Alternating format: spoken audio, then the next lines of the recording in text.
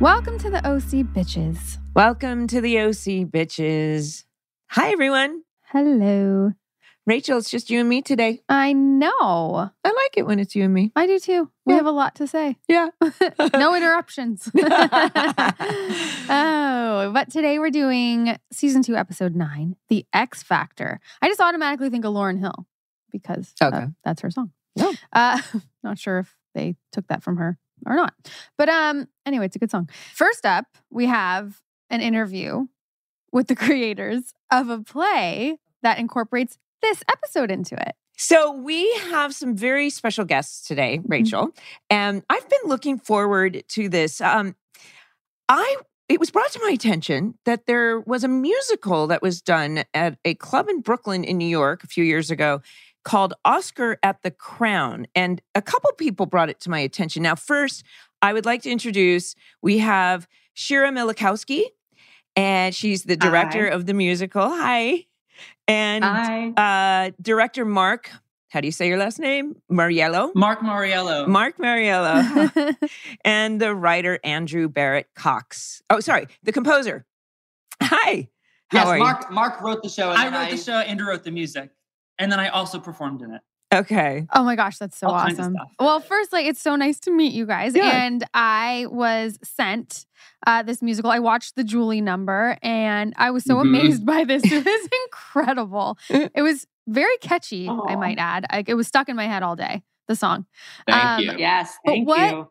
A crazy fun concept. Can you tell us what exactly Oscar at the Crown is and how Julie is involved? or the OC. The OC, right. More specifically. God, yeah. Oh my gosh, yes. There's nothing we love talking about more, actually. True. So thank you for having us. Yeah. So Oscar at the Crown is, as you said, it was performed in a nightclub in Brooklyn. It's an immersive nightlife musical about Oscar Wilde and reality television, and specifically about the Real Housewives. And then buried inside of it, as the characters are talking about their obsession with reality television, they start to reveal that the person who predicted all of reality television and in the world of the play, therefore the downfall of civilization, was in fact the character of Julie Cooper.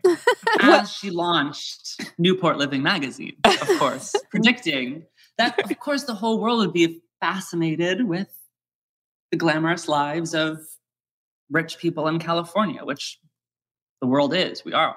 So yeah, inside the show, there's this conspiracy theory that essentially says that we had Julie Cooper. She was this proto-housewife, incredible character. And then we had the Real Housewives of the OC, or the Real Housewives of Orange County, which was the first one. And so when culturally we went from this like fictional television character, Julie Cooper, to these fictionalized but real people, but still television characters, the Real Housewives of OC. That was the ball that started rolling that led to Twitter and social media and the metaverse and totally losing our handle on reality and fantasy and who we are and who we're trying to pretend ourselves that we are. It all goes back to Julie. Well, and I couldn't help but, well, first of all, if it's actually Julie, let's actually call Julie is really Josh Schwartz, because he's because he would like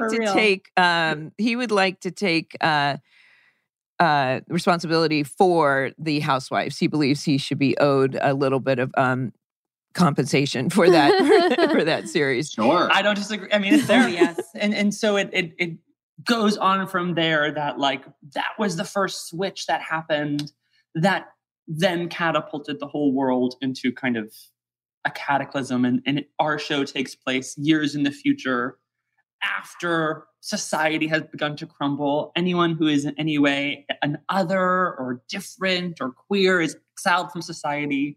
And our show takes place in a hidden bunker outside underground where all these like cast-offs from society have survived their exile and are just living life, dancing, singing, and watching the OC. As one does. And every time the name Julie is said, she's the prophet, so everybody drops on one knee. Is that it or something?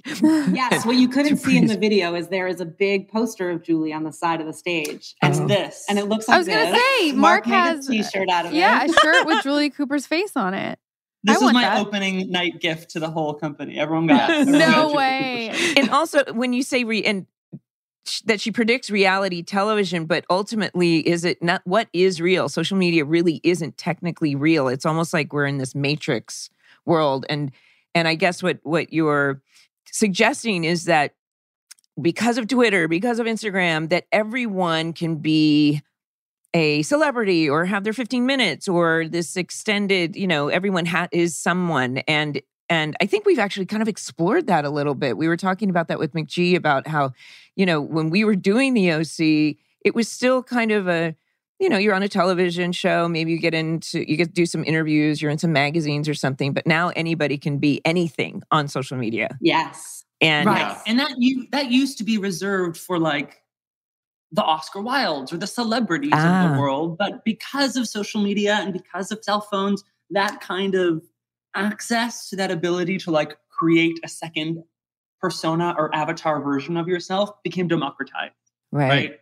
And so that therein is the connection between Oscar Wilde and Julie Cooper and the Real Housewives and Twitter. It's all part of the same. If that wasn't obvious. Part of the same thing. Yeah. Then you just go to the show and you also can just dance and drink and be in a nightclub and have a good time. Because Andrew's music's incredible.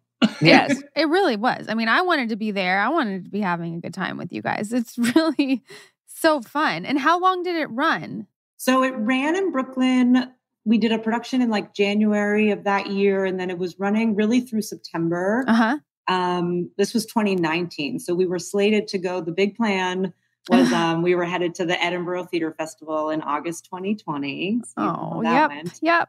And we're still we're in like waiting mode where we think a UK production will come soon. So my cool. plan is like travel the country. I think we could come to a nightclub, travel the world, but certainly like come to a nightclub anywhere in the United States. We could plop down and do this show. And the point is that like, if you love musical theater, you come and you see a play. If you love nightlife, you come and you dance all night. And what was amazing in Brooklyn was that the people who were like nightlife people, they left and they were like, I saw a play tonight. And then the people who were theater goers were like, I went to a club. So everybody got a different experience than they were expecting. It does. It is so reminiscent of, I'm not the first person to say this, of Rocky Horror. And the life that took on, right? And how you go to a theater at midnight. And I kind of imagine that you guys have taken it an even higher, different step, and it's that much more immersive. And I can't wait to see it one day. I hope to see it and in real life. Yeah, absolutely. You are both on the list any night, anywhere. You get champagne. You'll get great. I want that shirt. Of honor. I haven't got some. I'll send you some. Oh my gosh, we should wear it. I want a summer shirt. You want a shirt? That'd be funny. I'll find you one. Yeah, I just think it's just really cool that you guys, I'm sure you spent a lot of time putting this together and just the craft and creativity that goes into something like this. I just really commend you on that because I'm a huge musical theater nerd. I'm obsessed with musical theater. Oh, really? So I'd be more that person than the nightclub person because I like to be at home. But yeah. Same. Oh yeah. Just singing. Of course. I'm just home singing. Everyone go check out. Well, can they watch the whole thing? I know I watched the 9-minute Julie number on YouTube. Can you watch the whole thing on YouTube now? Not yet. I mean, it's really difficult to typically when you're able to shoot a Broadway show that's in a proscenium, you can kind of get a similar experience as if you were sitting in a theater.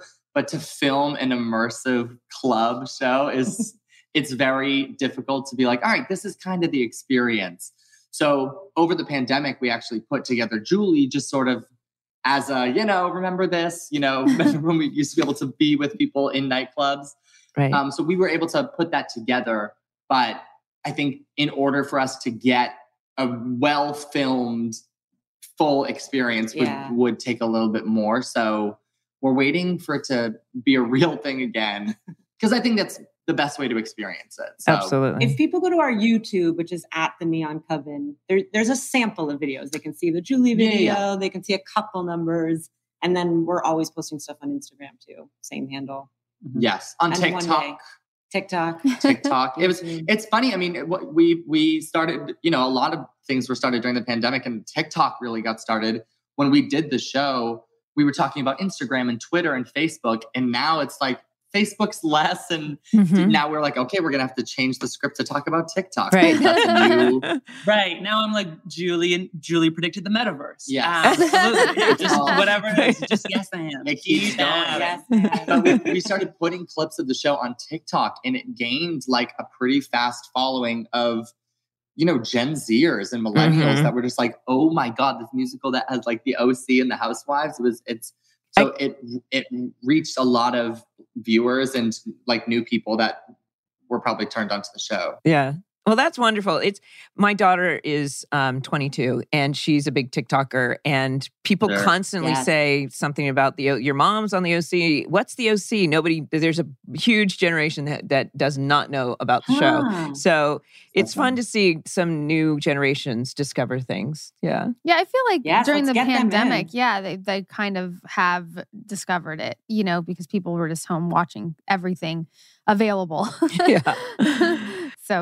But it's that thing where, I don't know, the OC kind of, we're rewatching it obviously for this podcast, and there definitely are cringe moments where we're like, oh, you could never do that. Like now. So there are some rewrites that could happen, just like your Facebook with TikTok. But Right. Yeah. Updates. Yeah, exactly. Everyone needed a little. It was, but ahead of its time. It was. You guys know, rewatching this episode, we were like, okay, Olivia Wilde. I know. I was Alex like, just and some Marissa. bisexuality. Just let it be. That's let it be true. there, which Yeah. is rad. Is like rad and like props. Yeah, I but handled you queer actually topics in like a good way. Yeah. You used a clip from episode 9, which we're talking about today, in the show where Julie is predicting. What's your line? Do you remember? I have it down here. Why wouldn't America be fascinated with the lives and loves of Orange County's rich and fabulous? We're all beautiful and we're all dysfunctional. Surf, sex, and scandal. It's a recipe for a cultural phenomenon, don't you think? Boom. That was listen. fucking incredible. I think if Julie could time travel to the year that the musical was done, she would literally curtsy, take a bow, and say, "I accept being a demigod. I accept and I approve." So she would approve. Sequel. I'll write that sequel if you're in. If you're in, Melinda, we'll write it. I'm we'll in. Do it. I mean, spoiler, I have, and they know, I always say, I want this, like you were saying, Rocky Horror. I also see this. It really only works in two mediums in my mind, which is you want to experience this in a nightclub setting or as a film. And we all have a very strong image for what this looks like on film. And I want to have like skyscraper high, like relics to Julie Cooper statues. Like, oh yeah, I want all of that. So. I think that's so cool. Oh, I want that anyway. Yeah. Right? Do you have the Newport Living magazine? That big thing? I had one that was given to me that was probably like a 16 by 11. So I don't know where that prop ended up. Wow. Could you Whoever imagine? has it, I want it. Yeah. Whoever has it, I want the giant one. If you're listening. I know. Oh. If you're out there and you're listening, send it to me. Oscar at the Crown. Well, thank you, Shira, Andrew, and Mark. Yeah, it was so lovely nice meeting to you meet and speaking Thank with you. you. So good to meet you. Thank you so much. Stick around to the end of the podcast to hear the song Julie from their play Oscar at the Crown. Yay! The X Factor. The X Factor. It could be so simple, but you'd rather make it hard. Okay, sorry, I can't quote Lauryn Hill. I'll get in trouble. Alex's ex is in town, which sends Seth into a tizzy, and even more so when Ryan reveals her ex is a girl. Lindsay, Marissa, and Summer want to break from guy drama and go for a girls' night out. Seth, Ryan, and Zach aim to have a boys' night, and they even so. What do? They end up crashing girls' night at the bait shop. Julie has an unconventional idea to help the Newport group's image. Oh! Whew, got through that. Okay. It's early. Is it? No. I'm just giving you an out. This one was directed by Michael Fresco. I'd love to talk to Michael. Yeah. He did so many wonderful episodes. Written by the lovely J.J. Philbin. And the original air date, January 20th, 2005. Hello? It's January 20th. Well, this keeps happening. Is this going to continue to happen? So, okay, guys, let's get into the episode. Let's do it. Let's get into the episode. I really like this one. And this is a particularly good opening. I don't know about you, but I was salivating. I literally have Thai food on the calendar for date night because Kirsten orders like enough for an army. And every single one of those sounded so good. I'd have to agree. What's your go-to order with Thai food? I found a place up in Ventura that does a tom yum rice. Ooh. And it's almost like a Thai risotto, like creamy rice with all kinds of flavors. Yeah. And that sounds really good. Yeah. And I also love like I love like Vietnamese spring rolls too, that kind of, yeah. Yeah, she does a very hefty order, Kirsten, for everyone. Everyone interjects and they put their order in for what they want as it goes. But with 3 men in the house, they can usually, I'm sure, it always gets eaten, those leftovers. Well, they're good leftovers. Yeah. But Sandy suggests, because they have so much food. Oh, right. That's why. Yeah. Yes. Inviting the girls over. Yeah, that Ryan and Seth should invite their significant others. Right. And so I guess Sandy has, after the anniversary song, he's Team Alex now, obviously. Yeah. Because he says, go ahead. Yeah. And Lindsay's busy with therapy with mom. Lindsay, who's also part of their family, which is very, very, complex. So Seth goes to invite Alex to dinner. And what does Seth learn? Well, she's very nervous. We haven't seen Alex nervous at this point. Yeah. She's like, what are you doing here? You're not supposed to be here. Mm-hmm. She's kind of like violently hammering the staple gun and putting posters up on the wall. And Seth is there to invite her to dinner. So she learns that her ex is in town. And he also learns that maybe it's not really her ex because they never really broke up. Now, that is an interesting thing. So he goes down to invite her finally to meet the family because literally his dad and it was flat out said, can you leave my son alone? It's ruining my relationship. And now he's got the green light to bring her over for family dinner. Right. And I'd love to do this, but guess what? My ex, who might not be an ex. So poor Seth, the worst person on the planet to be given this news, is instantly like, what? But if you were dating someone and all of a sudden they have an ex that they haven't officially broken up, I'd be upset. Yeah. Would you? Yeah. No, he's entitled to be like, what the F? I think. It was funny in this scene I noticed when Seth is leaving, above him is the exit sign lit up, but all you see is X, EX. Wonder if I wonder if he did that, if the director did that on purpose or if it was coincidental. But the whole time when it's on Seth, all you see is X above him. I have a feeling that was on purpose. But then, of course, as he leaves, I thought Seth, he took it okay. Now, inside of his mind, he's screaming. We know he's instantly spiraling, probably. Instantly spiraling. I think Seth invented the spiral. Yeah. He is one big spiral, one big hamster on a wheel, constantly. But at the end of that scene, the ex comes out and it's revealed to be of the female persuasion. Yes. And yes, with the lovely actress Emmanuelle Chriqui. Yes. So, she was my stepdaughter on Entourage. But anyway, a little side note. I love her. So, but and it's interesting. Of course, they've done some same-sex things, but I remember on television up at that point. But Fox, Josh has indicated that Fox was always they're always a little, cautious about these storylines. Mm-hmm. So, but it's very good that they're doing this, the diversity that we lack on the show. At least we're trying to do something at this point. Yeah, I think, yes, it was good that they went this route. So speaking of spiraling. Yes. They're at school when now. they're at school, Seth is completely spiraling. But you know what? Just to live in his brain, the way he's literally... Now, we all know that there are moments in our lives where something happens and we can make up stories, but most of us can say, you're being silly, move on. Mm-hmm. But he verbalizes what's going on in his brain. To live in his brain for even a day would be so stressful. I feel like that's me in real life. Yeah. It's not fun or easy. Well, and our brains sync up realities and then you think it's real. Right. And it's just not. It's not. No, It's Seth. Basically, Seth is my brain. Really? So then we have Ryan and Marissa runs into Ryan and Lindsay. Here comes the awkwardness. It's so awkward. I mean, Lindsay's trying to like compliment Marissa's style and that's an amazing skirt. And like her shoes. And Marissa's like, your backpack. It's like LL Bean. Where's it? And she says, where's it from? Yeah. And and it's interesting that most people wouldn't, you say, I like your backpack. And she takes a step further. Where's it from? Because I think, and there's no judgment. It's just, if Marissa has grown up with a mom like Julie Cooper and they live in Newport and she has Chanel. And I mean, Julie's always saying Chanel and Valentino and Manolo. And she's pushed all those brands on her. So it seemed normal to ask her where it's from. Right. And, we're setting up this awkwardness. There's a blooper of the season 2 bloopers, the little shot of Misha's feet of the shoes. They recreated it with some man's hairy legs. So that's awesome. It's on YouTube. I actually did a Funny or Die video, or whatever you want to call it, which reminds me of that. It's a body double one. I did it with Adam Scott, and it was so much fun. McG actually is in it as well. Yeah. Maybe we talked about it when McG was on, but it's very reminiscent of that. Anyway, so I was thinking about this, and I put myself in Lindsay's shoes, and I was just thinking, could you imagine if Marissa was like your boyfriend's ex?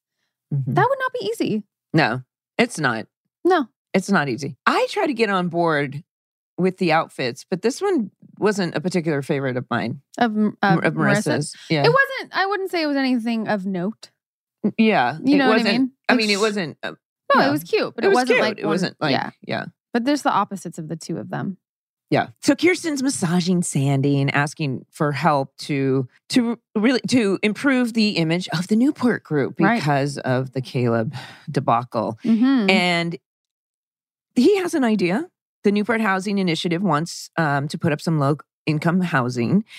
And he thinks that's a great idea. She thinks it's a great idea. And it is a great idea. But this was something that I had to look up because I don't know much about the low-income housing. So I looked it up. Newport Beach doesn't have that much. Really? No. They have, I guess you're allocated the state allocates a certain number every year or whatever, every time period. And then the city can appeal back. And there's some disparity that goes on. But right now, Newport Beach, from what I could gather, only has about 350 units. Whoa. And some other similar cities have like Beverly Hills is similar to that. But sometimes it doesn't make sense to do, I know. We don't have to get all into that. But yeah, Newport Beach doesn't have a lot. Okay, so that's his idea. Yeah. Right. Let's go back to school in the lounge. Zach brings Summer a cupcake for their 6-month anniversary. It's so cute, though. Am I about to get whacked? I know. Summer, he's holding his hands over my eyes, and she's like, "Am I about to get whacked?" That made me laugh. And even just like it's not, cupcake. Like you instantly are uncomfortable. Summer's instantly uncomfortable. Yeah, he's celebrating 6 months. Do you think 6 months is worthy of celebrating? Well, there's a part of me that thinks like, why is she being this way? But then I actually went back and I looked at it and I'm like, I think that's kind of the way I would be. First of all, he's asking you out to the Arches, which is a very adult, mature thing to do. It's kind of, we see Kirsten and Sandy, that's where they go for their special nights. And he wants to celebrate this thing. And for some reason, if you're not excited to go do something with your boyfriend who's asking you to do something like that, that's kind of a telltale sign. And I remember maybe being involved or being asked out on a date or people trying to do nice things for me at that age. And I was like Summer. I'd be like, No, I think that's kind of normal for a teenager. You don't really want that attention at that age. It's so fucked up.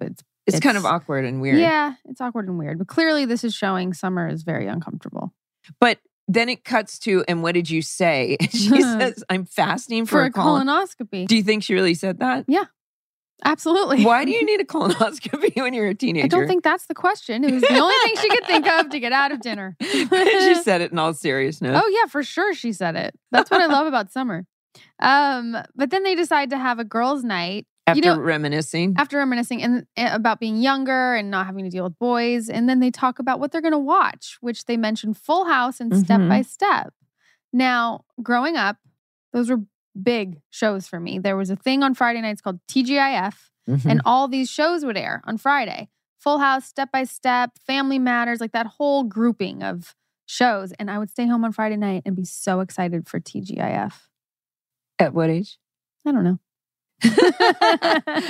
25. No. Maybe 6th grade, maybe 4th grade. I don't know. Something like that. So we are in the Newport group, and I remember there are certain times I remember reading this script and I get giddy because I get so excited about doing certain scenes. And Kelly and I were starting to have so much fun during our scenes, and this was one of them. And the dialogue is just classic Julie. So Kirsten shares, she says, Sandy has an idea to bring to the board. And Julie instantly says, good news, Sandy has an idea. And Julie says, well, I have better news. I have a better idea than him. I mean, before even hearing it. Yeah. You haven't, even heard it yet. I have a better idea than him. That's pretty Julie. Newport Living. And according to this musical, it's kind of the beginning. Well, I'm thinking it's kind of the beginning of the end of the world right now. I think they were right. Now, this brings up a good point. So in 2005, I think magazines were starting to go into somewhat of a decline. Do you remember how many magazines we'd read on set? Yeah. Like you and Nicole. I mean, you guys had like stacks of magazines. Yes. And we would share them. We would do tear-outs. And did Nicole you? Chavez, who was, our costumer that we've spoken with, we would do tear-outs of like fashion inspiration. Obviously, she went on to be a stylist. Yeah, all we would do is go through magazines. And we'd have them in the trailer. And Misha would be on the cover of them all. Yeah. No, I mean, it was a big, we would have a lot of downtime. But think about that. I mean, do you regularly get Vogue and not at all anymore? It's very rare I even get a magazine when I'm at the airport. Sometimes I will, like a cooking one or something.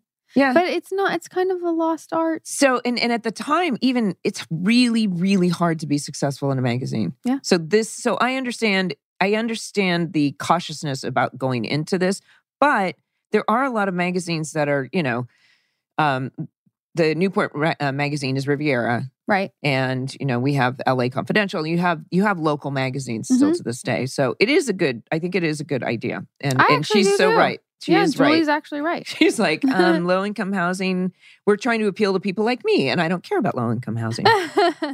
Yes, very Julie. Okay, then we're back at school, and Ryan is encouraging Lindsay to have lunch with Marissa and Summer. He's really trying to force this friendship.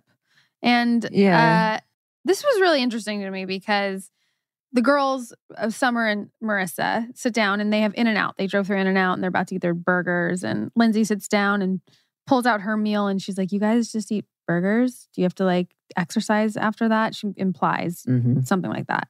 And they were like, huh? What? Yeah. And the fact that she's like, oh, this is a zone meal.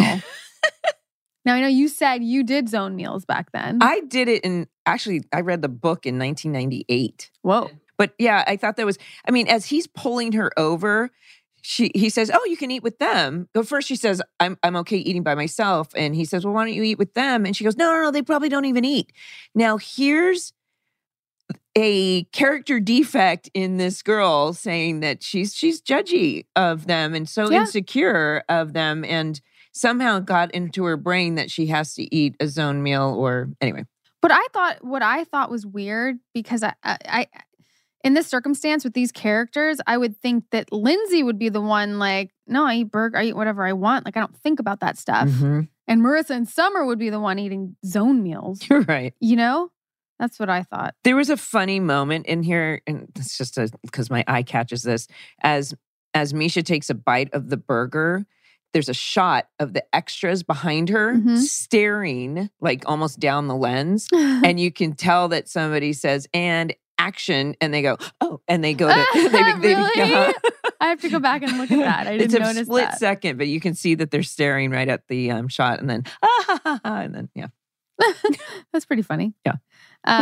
And meanwhile, the reason Lindsay's eating with them is because Ryan is called to an emergency comic book meeting so funny. of Seth's, who, of course, Seth is going to be very self-involved and voice all of his troubles and woes. But I think so now we have 3 nerds that have been like the classic looking nerds. Yeah. It's very stereotypical. Like that one kid with the glasses, I've seen him in so many things. Right. Like in Superbad, those kinds of...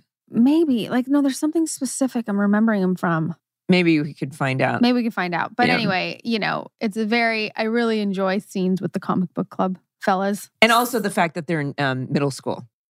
They're junior high, he says. I don't care if you're in middle school. They're not actually high schoolers. Right. Yeah. Yes. Oh, yeah. And then Sandy comes into the kitchen and learns of Julie's idea with the cover of her magazine. There's a 6-foot Julie on my table. It gives me the willies. I just love all this Julie stuff. So, Seth is... Sorry, we didn't say that Seth was like, I'm going to go to the bait shop because I have to get paid. Like, I can go get my paycheck. So he has an excuse to go see Alex. That was happening at the end of that scene. Oh, yeah. No, that's really important because he's like, I need to go tell her this after the advice from the middle schooler.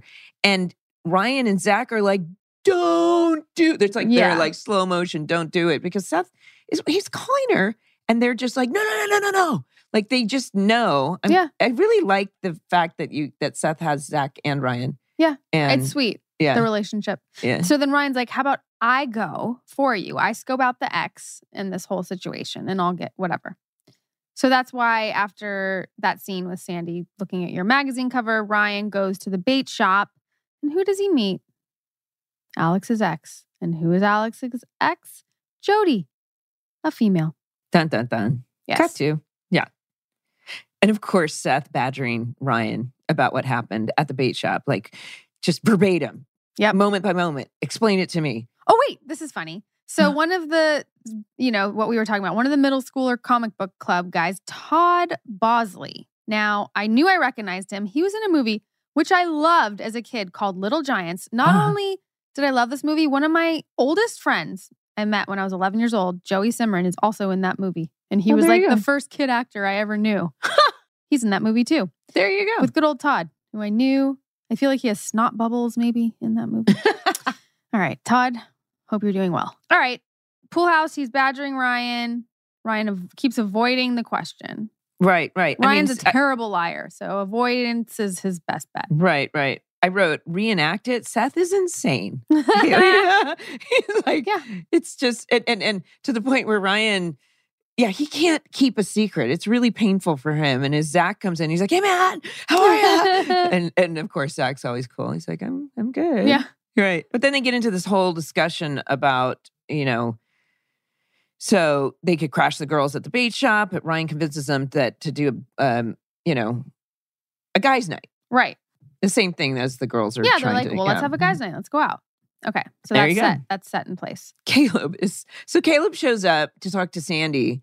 And he's, in some ways, he's like, why is everyone so scared of Julie? I like it. The woman is a warrior, Sanford. The woman is a warrior. I'm not facing her alone. And, he says she's going to embarrass herself, the family, Newport group, everyone. So, but then I thought about it. I was like, what does Cal see in her? I mean, definitely not business side of her.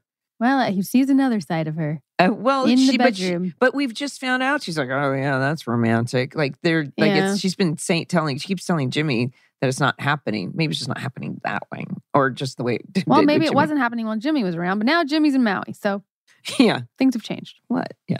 Okay, so this scene where Ryan is in the car with Lindsay, he's taking Lindsay to Marissa's.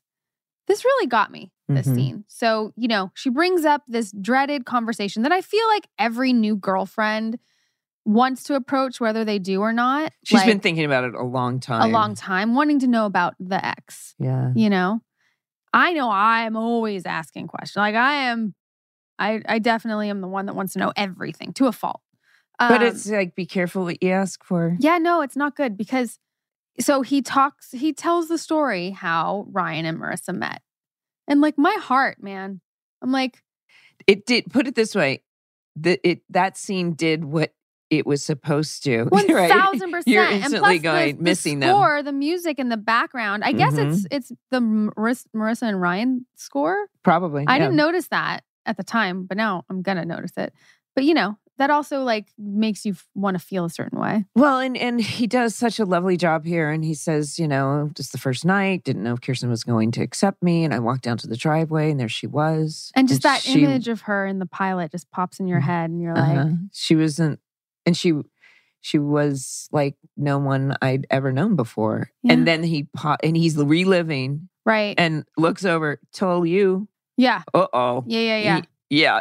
Like it was very obvious that like you're like no Ryan and Marissa need to be together. Right. No, it was supposed to get the reaction of the audience saying exactly what we like Lindsay's never gonna win this thing in the audience's eyes, I think.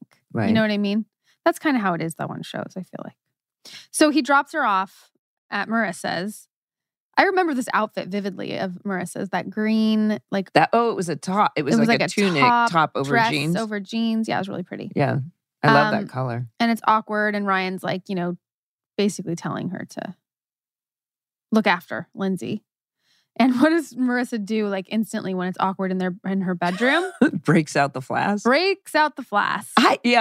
So it's an interesting thing. Like there are times when I guess they've never been really alone. So at first I was like, why is Marissa actually can be very, she's chair at school of social chair. She can be very, very social. She doesn't seem to be an awkward person, but all of a sudden they're awkward together. And have you ever had that experience where it's just plain awkward? Absolutely. But I didn't know if I was buying it, but Lindsay's saying, oh, so this is where you live. Well, obviously this is where, and then she breaks out the flask and so it's super awkward. Yeah. They're you can feel the tension. You're like, please, Summer, just show up already. Right. And Lindsay looks she curled her hair. She looks really pretty. Yeah, absolutely. I agree with that. And so the doorbell rings and Marissa goes to get Summer. And what does Lindsay notice? The only pictures in Marissa's room are of her and Ryan. Do you think Marissa did that on purpose? Well, so I'm thinking like there's no way that she wouldn't be aware of that. Or if she wasn't, the instant Lindsay walks in that room, that's the first thing like I would think of. Like, oh shit, I forgot to put those down. Or it's like, okay, so do you think, I'm going to put this down because she's coming over, or I'm leaving it up because that's important to me? They're both a message. Yeah. Ballsy. And so Lindsay very smartly says, what am I doing here? So Seth is rallying the boys for a night out. Ryan suggests, where does he suggest? He's being funny, right? He's so gung-ho to go out, but and he says, we can go to LA. He names every place that they've been. Vegas, Tijuana, and LA. Which have never turned out. No, we all know what happens in all of those. But he's so gung-ho. And I know. When he says, you really want to stay in. Oh, you know what?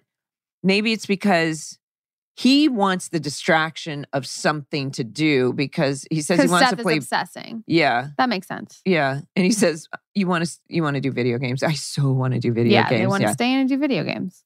It's so cute. Okay, now we have the girls at the bait shop. This is cute. This scene, and then Lindsay finally wants to drink. Yeah, I didn't know there was a private area. I didn't ever shoot it. I knew there was because I feel like we had shot pictures or something there with the new cast of season 2. You get the special little VIP area. Yeah, we get the VIP lounge at the bait shop, But you guys really aren't, vibing with Lindsay. No. So because if you just met on the street, you wouldn't automatically be friends. There's people like that where parents of kids that your kid plays with. Yeah. And some you're like, okay, we can be friendly, but you wouldn't actually be friends if it wasn't for the kids. Right. And you have nothing to talk about. Yeah. It's awkward. It's awkward.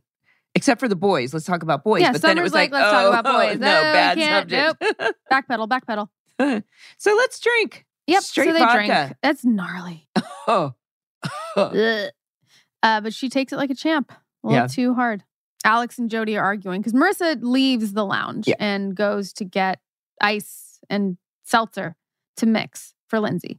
Right. So, and Marissa and Alex don't I mean, know except each for other. introducing each Yeah. other at the bait shop that one time, they really don't. They know of each They other. don't have a relationship. No, of they any don't. sort. But they're arguing, and for some reason, Jody's working at the bait shop, which is whatever. I don't know. So her and her ex are arguing, and Marissa overhears, and she gets Alex out of it. She Yeah. does her a solid. So the boys' night in is exactly what Ryan was trying to avoid. They are obsessing about the girls, Yep. and they decide they're going to go to the bait shop after all.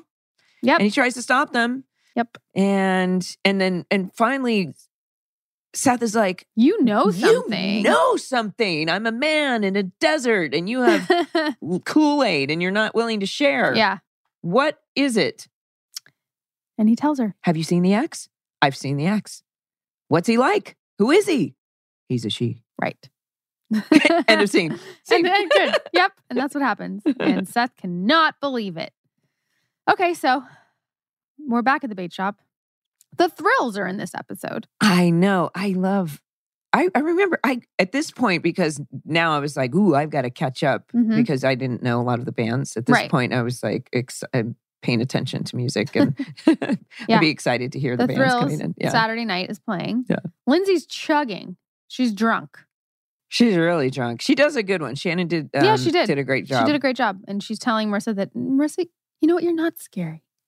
She's like, thanks, I think. I know. But Marissa obviously is not. She's got a high tolerance, clearly. Yeah. And Summer's not drinking because she's driving. So she goes to grab a coffee and she runs into creepy Matt Miller.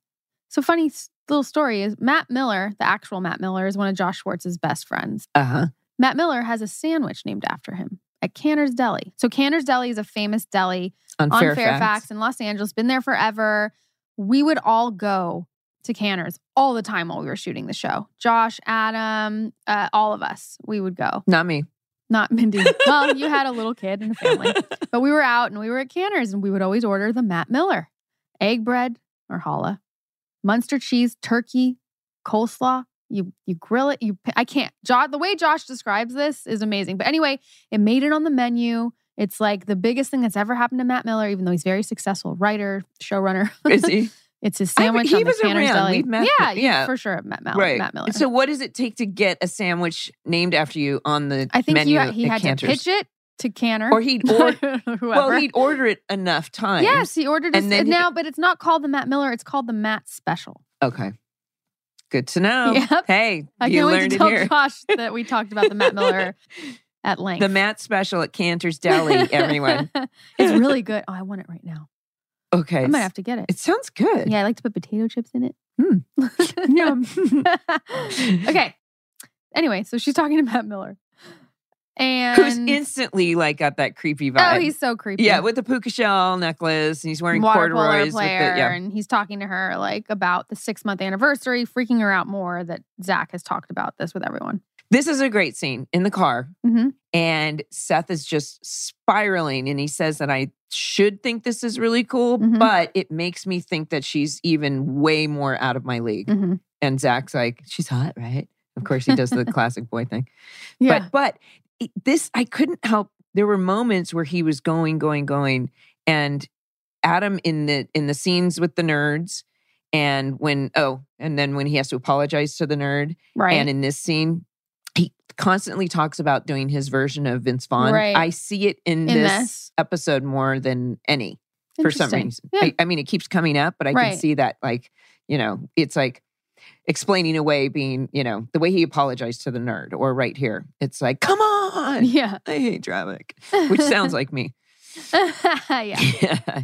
So here we are at El Forno restaurant, which is not a real restaurant. Did you know that it was the front of the studio that they slapped the name, the outside of the restaurant is they slapped a sign on the front of the studio in Manhattan Beach, put some flowers up and made it look like our restaurant. We did that a few times, dressing up the stages. You're right. And here Julie is pitching this magazine, and instantly Sandy is telling Julie, come on, it's a lousy idea. And she's like, oh, this is coming from someone who works for free, which is like pro bono work kind of thing. Yep.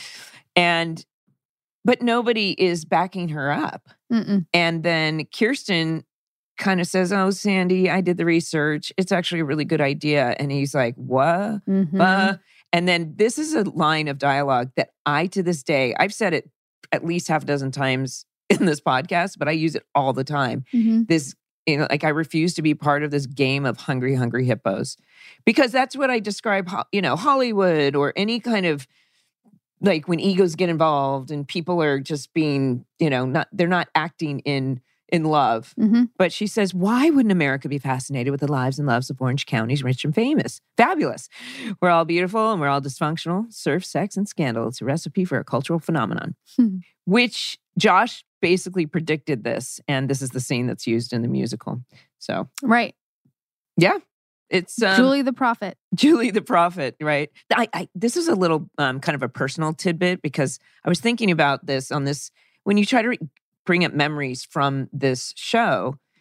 I remember, first of all, this outfit, this kind of purple, almost like an old, what do you call that? Is it more like a Gucci pattern type? No, Poochie. Poochie. Duh, Poochie. But I remember that Cindy and I did a very elaborate like purple eye. And it reminds me of the fact that makeup is really designed for lights. Right. And on set, because and it really worked. I remember in daylight, it looked really purple and really bright and everything. I'd had a conflict or a disagreement with my husband at the time, my ex, but it's whatever, I don't even remember what it was. I just know that we argued on the phone right before the scene. And I was crying, and this purple makeup was like, oh no. And Peter was like, are you okay? And I'm like, whatever. But, things do go on outside of our world. And I had this makeup, and Cindy was like, fuck, you got this purple makeup. We got to fix it. But that's my memory from that scene, that I was like, okay, here we have to go. That's so hard whenever you're going through anything in life. And then it's like, okay, action. It just all has to shut off. It happens. Our poor, amazing, incredibly talented hair and makeup people. Yeah, right. Are always there for us. Cindy and Joni in particular. So the boys head into the bait shop. The Thrills again are playing Not for All the Love in the World. I love that song. Yeah. Seth confronts Alex and fails. Yeah, she's like, no, this has got to wait. Okay, I will wait. Like, he's coming in pretty hot and heavy and aggressive, right? Yes. Summer talks to Matt about how she gets claustrophobic in relationships and suggests she doesn't want a boyfriend. Zach shows up and is angry that she's standing with Matt. I get that. It's like girls' night and you walk in, she's standing with a dude, not the best feeling. But she's not. She's just standing there. I know. Right? But he gets over it quickly. It's not like a big thing. But I get it. And Ryan finds Lindsay, who is show-wasted. Oh, boy. Yeah.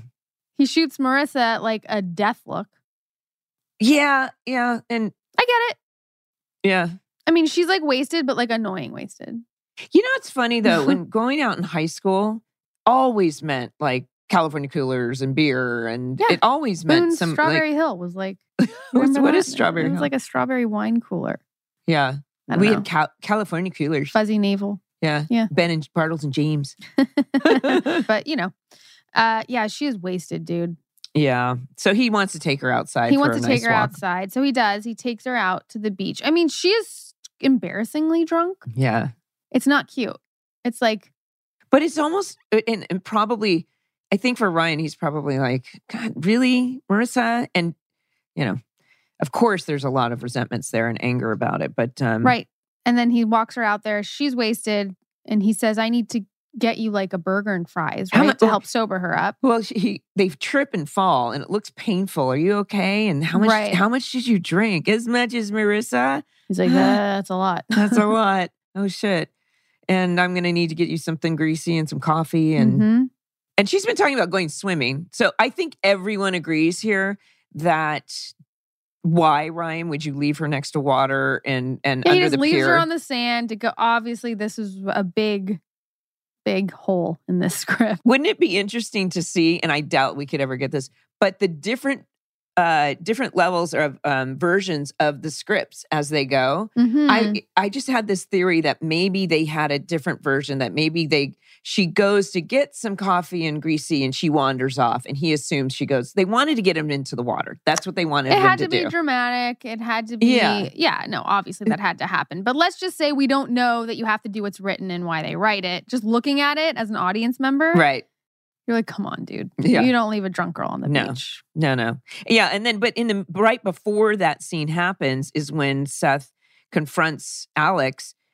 And even if he has a point of, you haven't treated me nicely, even if he has, and you lied to me, he does it absolutely rudely and mean. Mm-hmm.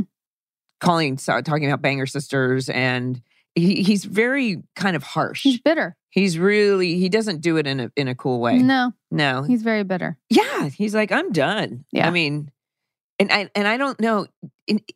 He played it for real. And you know how Seth is so manipulative? Like he's always trying to do something to get, a result. But in this instance, I actually felt like he was like, I'm done. I'm so pissed off and I'm angry and I'm hurt. In the back of his mind, Seth is always thinking, maybe I'll walk away and she'll come after me, or I'll be more attractive to her doing this or something. Right. But in the moment, I think he really is upset. Yeah. So we talked about this. Ryan goes back to the beach and Lindsay obviously isn't there anymore. Her clothing is, for whatever reason. And Which so is he scary. goes into the ocean looking for her. Fucking filming this? I heard about this afterwards. Oh, you did? Yeah. Well, and so guys, whenever you see a night scene, Mm-hmm. we shoot from, we have a call time at like 5 4 or p.m., 5, 4 or yeah. 5, and then we shoot until sunrise. So these few seconds of Ben in the ocean probably took hours. And we were shooting I did the math, we were probably shooting in December, and he's in the ocean in Pacific December. Ocean, which is cold even in the summer. Yeah, and I was like, okay, how many different shots did they have, and the different camera setups? So it was hours of him having to do that. Brutal. Yeah, and it's long, and you're working crazy hours. And I heard that it was very brutal, and people aren't always like, they don't have smiles on their faces when they're doing that. Doesn't sound fun. This isn't. That's the thing I hate most about what we do is being cold. Yeah. Nighttime shooting in Canada at 3 a.m, and a helicopter blowing water on your face. That happened to me. Yeah. Sounds great. No, so he's in the water. It's miserable. Yeah. In real life and on the screen. Because he's looking for her. He thinks she's out in the ocean somewhere. Right. And of course, Seth is now kind of woe is me on the dock, and he hears Ryan screaming, Lindsay. Yeah. And then something that happened off screen that we didn't see is she's fine. She's in Alex's the office. Yeah, Seth's like, what are you doing? Lindsay's fine. She's in Alex's office. So then now think about that. She may have been dead. She may have been drowning. She's drunk. I'm pissed off. Now I'm cold. Now I feel like an idiot.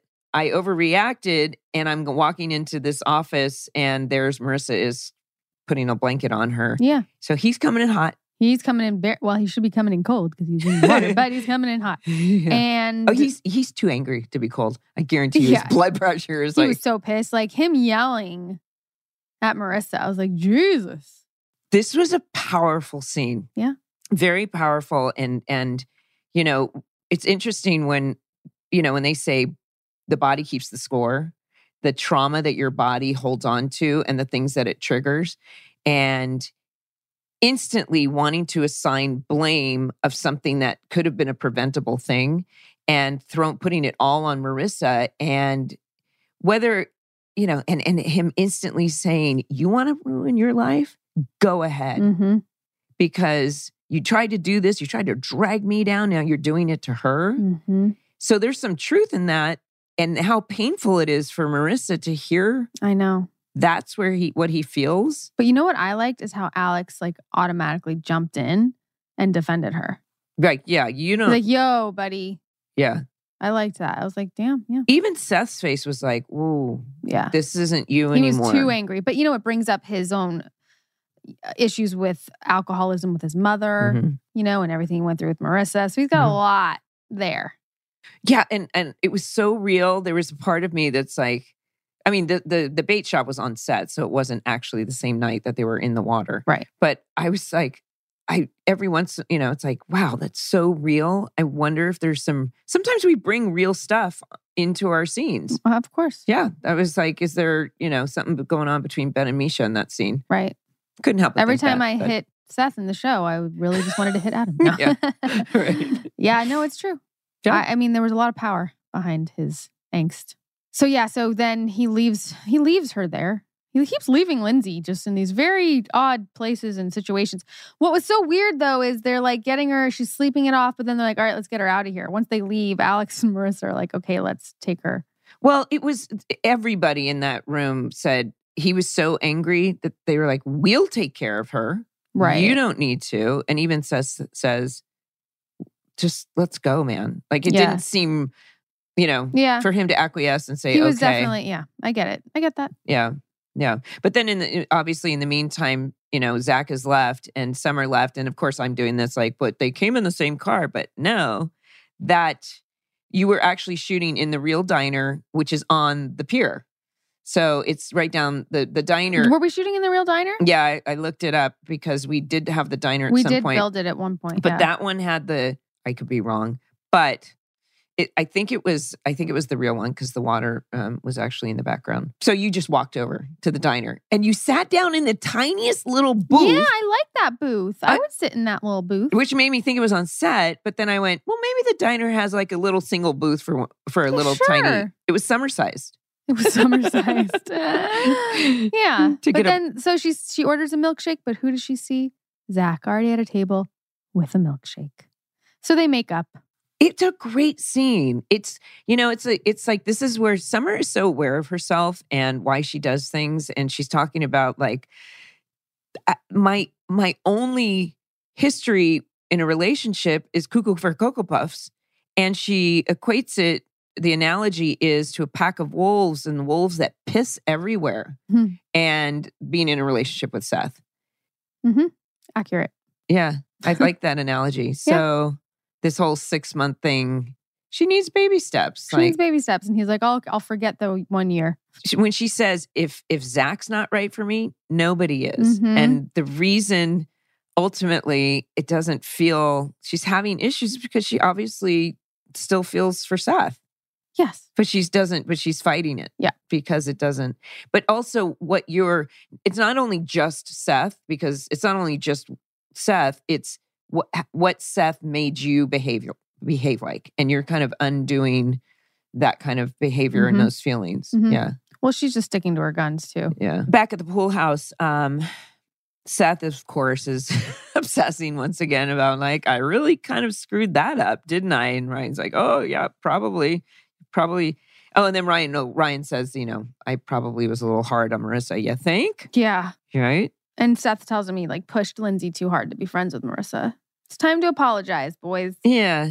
Yeah. Because it's like, Ryan, sometimes it's just like, you don't even know. And accepting when your friends that you trust tell you something, it's good to listen. Yeah. And or at the very least, it's smart to say, let me take a look at that and see if your observation is real. Mm-hmm. That's a smart thing to do. Yep. Agreed. All right. Ryan and Seth show up at Alex's. Ryan apologizes to Marissa. This is a lovely scene. It really is. They both made some really great choices. It was hard to watch, honestly, because I just want them together. Marissa admits that it's hard for her to get over their relationship. It's really sad, man. Yeah. And it really is true. When he came, they kind of got back together, and then he found out about DJ and broke it off with her. And so then she decided to stay with DJ, and then, but I don't think, but I have a feeling that I don't know. I think she would have stayed with him. It always has been him. It always will be him. Absolutely. Yeah. Well, then of course, Seth and Alex are outside, and Seth is now calmed down, and this is how you solve problems. Mm-hmm. You speak without emotion, kind of matter of fact. Yep. Communicate. Wait until you're not angry, and say, so you guys getting back together? Are you not? What's going on? Mm-hmm. And then they just apologize to each other. Yeah. That's it. I forget what happens with them, but I guess I'll find out as I watch. Mm-hmm. Because as we're going out on this episode, Marissa is at Alex's watching a movie. Alex joins her, asks her if she's cold. They share a blanket. Not only do they share a blanket, they share a look. A stare. They share a stare. Now, I mean, if anyone's watching this, you're like, okay, this is something. You're right. Right? Right. Have you ever been hit on by a woman, Melinda? Probably. I don't know. Nothing's popped into my head. You? Not outwardly like that. I don't think. Well, I don't remember if I had. Yeah, it's probably, I don't know. Like nothing like tension like that. Like, oh. Nothing like that. There's probably some like club in West Hollywood or something. Definitely. Where some shit could have gone down. Yeah. Probably. Yeah. So in the 90s. Clearly, yeah, in the 90s. Clearly the beginning of Alex and Marissa. Not to do any spoilers, but spoiled. Well, from this episode, you'll find out that Julie is the prophet, but I think that's Josh Schwartz or JJ Philbin. Let's not give Josh Schwartz the status of prophet. It'll go to his head. All right, that is episode 9, The X Factor. The X Factor. Now we have some voicemails. All right. Hi, Melinda and Rachel. Thank you so much for doing the podcast and listening to all our questions. You guys are great and doing just an amazing job. I've been a fan of the OC for so many years. It's one of my favorite shows. I just wanted to ask, was there any time where you had conflict, either one of you, like in your personal lives, and then had to go on screen and kind of pretend like nothing happened and continue on with the show? That's my question. Okay, take care. Bye. That's so funny. Yeah. So you literally just told the story. Yeah, I told that. I mean, it happened in this episode. Thank you. So happy you're listening. Do you have a specific story like that? You know what? Actually, it just popped in my head. I mean, it was like a close family friend had passed away, and I learned literally right before I was supposed to film this scene. It was a show I did called Take Two. We were up in Vancouver, and it was our first day of shooting. And I found this out, and immediately I had to go. And it had comedy to it, so it was funny as well. It wasn't a serious scene, and I had to snap right into it. And that's never easy because I was like crying, and then makeup like wipes up my tears, and then action. I remember it was the Sunday before the end of the series. Mm-hmm. We had 1 week to shoot, and it was a Sunday, and I had to be in Palos Verdes the next morning at 5 a.m. And my dad had a stroke, But because, anyway, things like this have happened. It was like, do I need to be there? And otherwise I need to be at work. Right. And this is an industry that we don't get to. You don't get to call in sick, so to speak. No, I mean, it's, I remember one time Kelly had thrown up that morning. And so the whole schedule had to be rearranged because she wasn't going to come in. And I'm like, I didn't know you could do that. That insurance, they have to take insurance days. If someone's actually really sick. Mm-hmm. Mm-hmm. But there's things, I was shooting a show in Texas and when my sister passed in 94. And I was like, and I was 25 years old. And the producers are like, we'll get you out of here as soon as you can. And I tried to work and I couldn't work. And they were like, please, they were asking me. You're like, I have no control. And I was like, eh. So I had to go back and finish. But yeah, these things happen. But, you still if you can, you go to work. Yeah. It's hard. Yeah. And also being a mom. When I remember getting the call that CG had pneumonia and I had to shoot on the OC. And it was just it's so nerve-wracking. Right. Yeah. So I gotta get out of here. Yeah. And there's not a lot of you get to go see your kids' games all the time. But every once, Michael Lang made sure that I could leave early to go see a performance of CG's once, which I found so grateful. So, that's awesome. Yeah. That's a special one. There's a lot of them. Yes, there's a lot of conflict. Hi, Melinda and Rachel. I'm such a big fan of the OC and of both of yours. My question is, what was it like in the beginning stages of filming the show, getting to know each other, and especially the relationship between both of y'all during the show? Well, thank you. Well, I think Rachel and we felt similar because we were both guest stars. And I've said this before in the podcast when they were doing that photo shoot that they would, they kind of well, let's get the main cast and let's get those other two girls in here. And we definitely, you tend to feel a little bit different than the main cast in the beginning. Yeah, we were on the same trajectory, basically. Yeah. But yeah, we were all friends. And that first year especially, we all got really close and hung out a lot outside of work and created a family. And that's why when we see each other now, last week with Peter, or anytime any of us get together, it's nothing but love. So that feels good. Yeah. We would do certain things together Like we'd ride together to events and things like that from time to time. For sure. But I was a mom, so I couldn't hang out with the youngins all the time. She wasn't clubbing in the club. Oh, every once in a while I go out to a club with you guys. Marissa. Mindy was always a good time. Kind of like Marissa. Yeah. Hey ladies, my name is Gabe, big fan of the show and big fan of the podcast. I was just wondering if you could see a spin-off series following any one character from the OC or a group of characters, what would you like to see? I personally would love to see a spin-off of just the Noopsies doing what they do in Orange County. Thank you so much and have a good day. Yeah. Thank you, Gabe. It's called The Housewives. Yeah, that's the It's already been Noopsies. done. I mean, obviously, I'd like to follow Che. Chris Pratt's character in season 4. Yeah. That'd be a fun spinoff. Yeah. That'd be a funny spinoff. That would be funny. Actually, I want to know what Luke's up to. Oh, yeah, Luke. Yeah. Yeah. We should catch up with Luke. No, but Julie would obviously be the most entertaining. Probably. For sure. There we go. Thank you for your voicemails, guys. Thank you so much. Thank everyone for listening. Follow, rate, and review. Welcome to the OC Bitches, wherever you listen to your podcasts. If you like to watch us, check it out on YouTube or on HBO Max. And we'll leave you with the song Julie from their play, Oscar at the Crown. How did you know, Julie? How did you know? How did you know? How did you know? Bye, bitches.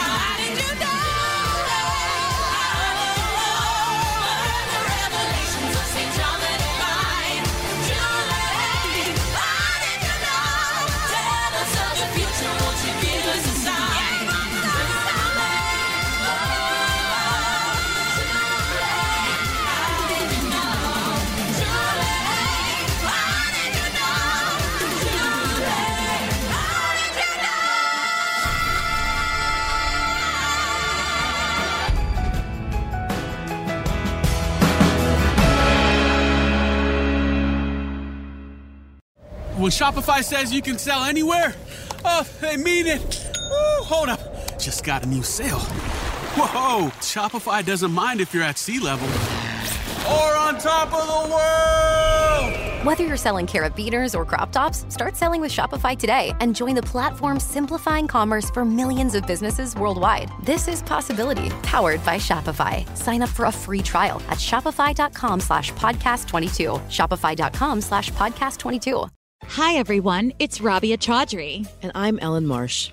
And we have a new podcast called Rabia and Ellen Solve the Case. As you know, I am a very smart lawyer. You are. You're so well respected in the entire world. You know everything. Thank you so much. And as you know, I'm a famous Broadway star. Gorgeous. I sing like a nightingale. Well, yes. At least that's what your mom says. Just kidding. This is Ellen Marsh, and I'm Rabia Chaudhry. But we are teaming up to bring you a show like you have never heard before. True crime meets talk show. Nobody's done it. We're going to do it. We're going to do the impossible. And it's the two things that I love. Ellen, I think you like it too. What, true crime and talking? Yeah. I'm there. Every other week, we will have a guest talking about whatever true crime case they are obsessed with. We have a list, everything from the Lacey Peterson murder. Yeah, some of the most famous cases you've ever heard of. Obviously, like John Benet Ramsey, the West Memphis 3. Chris Watts, Khalif Browder. Elisa Lam, Madeleine McCain. Sandra Bland, the Springfield 3. The list goes on and on. But they are all cases that you know, and we are going to dive in deep with someone else and just talk about them. No, we're going to solve the case, Ellen. That's right. We're going to solve the case. So subscribe to Rabia and Ellen Solve the Case wherever you get your podcasts.